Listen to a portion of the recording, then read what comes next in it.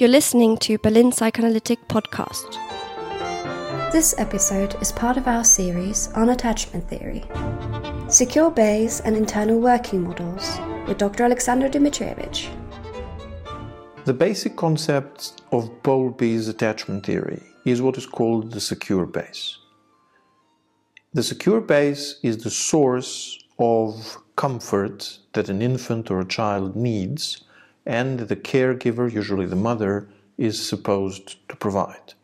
And this is what we all have seen or hopefully experienced, that when a child, or in Harlow experiments, a young monkey is afraid, he runs toward the caregiver and then being hugged or lifted up in the air gives comfort, and the infant of different species may feel better.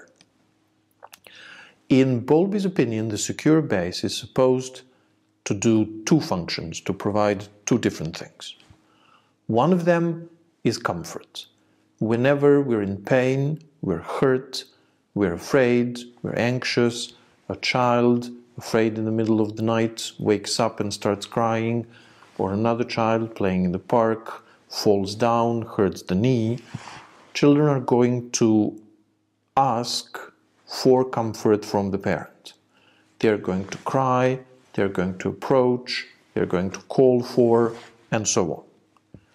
And the task of the source of the secure base, the mother, the father, another caregiver, is to offer comfort and to show that pain can go away over time, that anxiety can be overcome, so that the child will calm down. Once the need for attachment recedes, the child is comforted and the anxiety has disappeared, the secure base should provide another of its functions, and that is the inspiration for exploration. Once I'm calm, I'm comforted, I should return to play, and I should explore the environment around myself. One of the early experimental illustrations came from an American psychoanalyst and a developmentalist, Robert M.D., who did a very simple research study recorded in his lab where a small child played in a large lab that I don't know whether he or she saw for the first time, and the mother was sitting in a chair doing nothing, just observing the play. At one moment the experimenter comes into the room and gives mother newspapers, and the mother opens the newspapers and starts reading.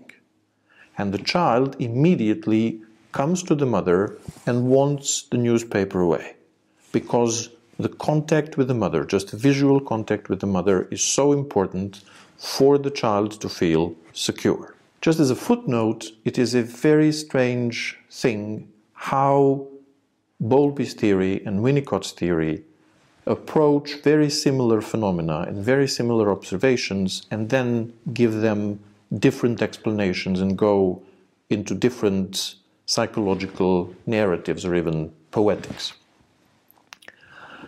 Anyway, the exploration has different implications, very important ones. One of them, the child should return to exploring the physical objects. Take another toy, take another ball, go behind the bush, go behind the wall, see what's there. Another one is, it should be the same with the social world. The child should feel comfortable in exploring the social world, meeting new people, meeting new children, playing with them, not being initially, immediately, automatically afraid of new faces. And finally, it is noticed that in families where parents have a habit of talking about mental content, talking about why someone did something, talking about literary characters, their friends, or whatever. If children receive this implicit message that talking about the mind is interesting and not dangerous and could be useful, children also start exploring minds, and these children will most often be better in theory of mind tasks when they reach the age of 4 or 5. Bowlby aimed at developing a theory that will be an object relations theory, like psychoanalytic theories of his time, but based on externally observable behavior. And this is something psychoanalysts have criticized him for long, and some still do. Yet, at the core of his theory is something that is very psychoanalytic, and that is the idea of internal working models. So these two functions that the secure base provides for infants and children when they're very small, in Bowlby's opinion, is going to be internalized, and it will become a set of unconscious expectations about the organization of the social world.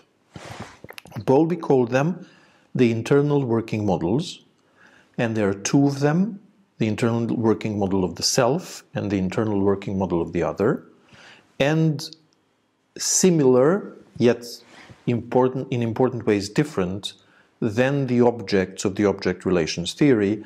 They're based deep in the unconscious. Once they are formed, you grow up, you organize your social world based on these expectations. Most often, we are not aware of them. Most often, something special needs to happen. A psychotherapy treatment, possibly, or something, that you become aware that they exist in your mind. The internal working models of the self and the other are built in accordance with what we see from our parents, what we learn from the social interaction with them. In very early childhood, the communication with caregivers is more or less the whole of our social world, and definitely the most important part of it. And children, for many long years from their perspective, believe that what happens in their house is the whole world. So if they learn that parents react in certain ways to their attempts to initiate attachment, they believe the whole world works that way.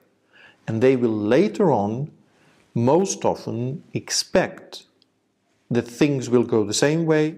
They might choose the partners or steer relationships in certain directions or end relationships at certain moments in order for their experience to fit with these models of expectations they have inside of them. The internal working model of the self basically replies to questions: am I worthy of being loved? Am I likable? Do I deserve respect? So it is very closely connected to the issue of self-respect or anxiety about low self-respect. And I believe it is very easy to observe in the social world, and especially in the clinical world, how many people have concerns about this. How good am I? Do I deserve any better? Or whatever the social world gives me is more than I deserve. Opposite to this, the internal working model of the other is basically focused on questions. Are other people worth my attention, love, respect? Are other people dangerous or friendly? Can I enter the social world and be relaxed and enjoy what other people can give me and what I can exchange with them? Or should I always be anxious, afraid, cautious, because there's going to be pain there? These two systems, like comfort and exploration, very often exclude one another. If I need one to be very intense, the other one at that moment is going to be dormant or passive. If I'm very cautious about my self-respect, possibly I will not have enough focus on how to respect other people. The concept of the internal working models will have a lot of practical implications when it comes to the research in the domain of romantic attachment and when it comes to clinical and psychotherapeutic work that is based on the attachment theory. And all of these topics will be discussed in the coming videos. Thank you for listening. For more content, subscribe to our podcast or find us on our YouTube channel. Psychoanalysis should be free.